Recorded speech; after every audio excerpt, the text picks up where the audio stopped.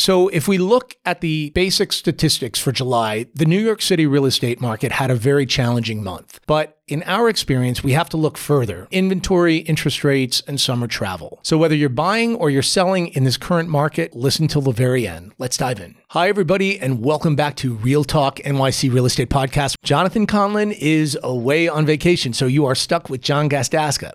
So let's dive into the July statistics for New York City real estate. Contract signs are down. Contract signs were 809 for the month of July. That's down 4% year over year and a whopping 18% month over month. Year over year declines was mainly due to a lackadaisical condo sales. So condo sales were down 17% year over year.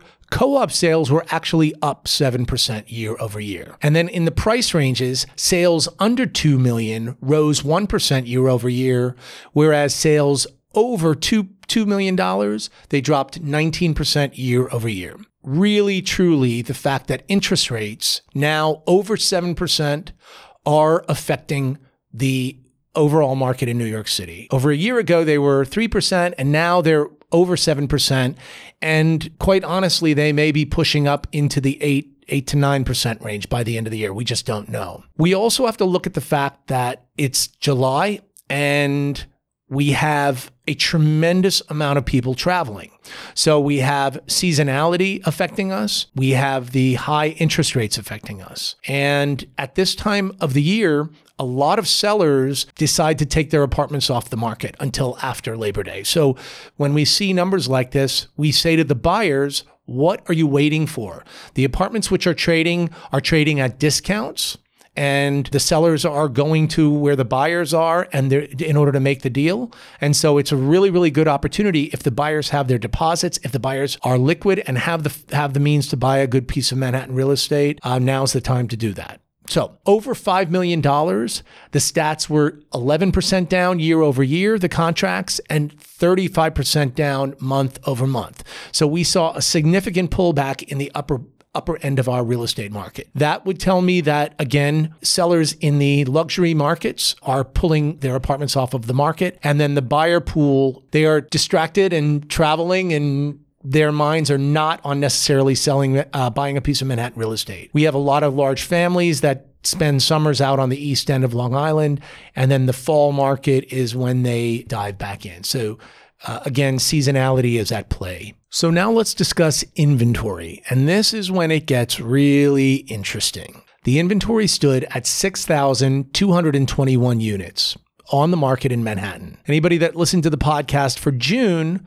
the numbers were much higher. So we had 1,117 less units on the market, a decrease of 7% year over year and a decrease of 15% month over month. But if the contract signs are down as well, what the heck is actually going on in our marketplace?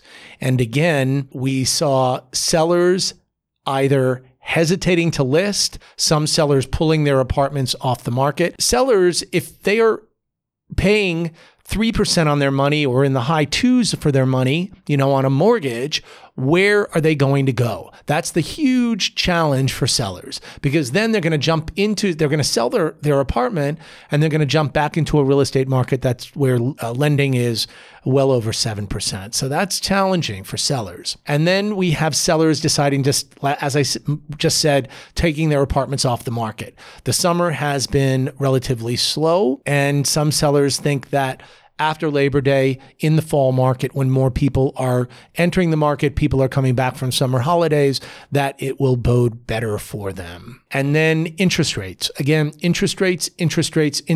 We cannot overlook the fact that these higher interest rates are definitely having bearing on our real estate market. If your home is not selling, see, it's costing the buyers far more to buy the real estate. So the sellers can say, well, if XYZ apartment commanded that, my apartment should command this.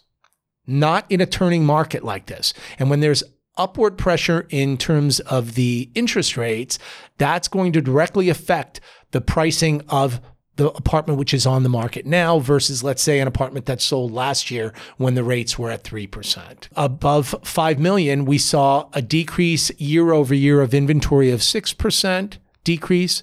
the number of units on the market, and month over month, 9% less larger apartments on the market. Again, that means in the luxury sales, a lot of sellers have decided to pull the apartments off the market until the fall or until a time that they feel is much more beneficial to them to sell. And last but not least, Jonathan is not here to discuss days on market, right, Jonathan? Yeah, you're not here. Days on market, we saw at 136 days on market, an increase of 16% year over year and 11% month over month. There's that expression, the dog days of summer, and we are in the summer market, which is traditionally in New York City the slowest time of the year to buy residential real estate. We saw double-digit increases year over year and month over month. I would attribute that to the two factors that I mentioned regarding the lackadaisical nature of the contract signs, as well as lower inventory.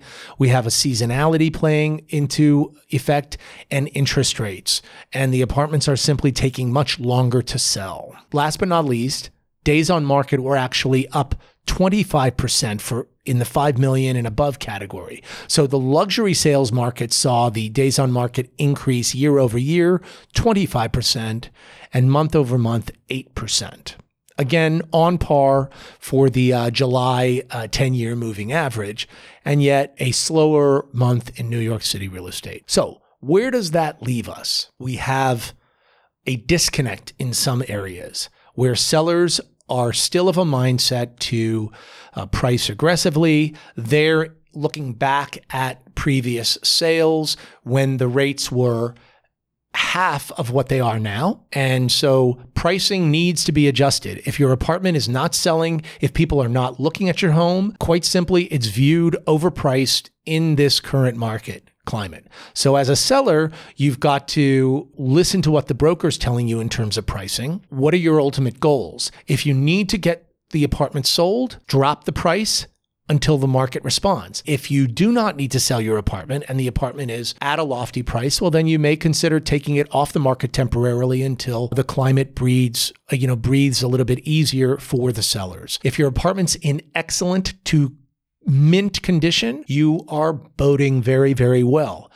What we're finding are buyers in this marketplace, most of the buyers will want the done apartments. For the buyers, I have been saying, what are you waiting for? Now, that was over a year ago when the money was really, really, really cheap. Well, I started selling real estate in 1999 when the interest rates were 9%. I didn't know what the interest rate, I didn't know that that was high. I didn't know that that was low. And then they significantly started to drop 8%. And then when I saw them at 7 and 7.5%, everybody in the marketplace was like, these are wonderful rates. Then they dropped to 6, 5, and then you know where they were. They were down for a significantly prolonged period of time at really, really, really, really unrealistic rates. So 7%, 7.5%, on average, it's not that drastic, even though it feels like it might be that way. So it may cost you a bit more to finance the apartment, but as I've mentioned in the podcast, sellers are becoming more realistic in their pricing. Some sellers are. And now I think is a very good time for you to negotiate, and the buyers have a bit more buying power. So buyers, find yourself a good broker, find yourself a good apartment, and negotiate yourself a good deal. So that's my read of July. And moving forward, I believe that the market in the fall market is going to be a robust market. I do. I believe that we will see more listings coming on the market for the fall. And I think people are becoming more adjusted to interest rates, the higher interest rates. And we may even see improvement because buyers jumping in, anticipating even higher interest rates, and they want to capture the rate before they escalate any higher. And I believe that sellers, again, will become much more realistic, and I'm certainly hoping for a strong fourth quarter to 2023. With that, I miss my business partner. I miss him, but he deserves a great vacation. I know he misses each and every one of you.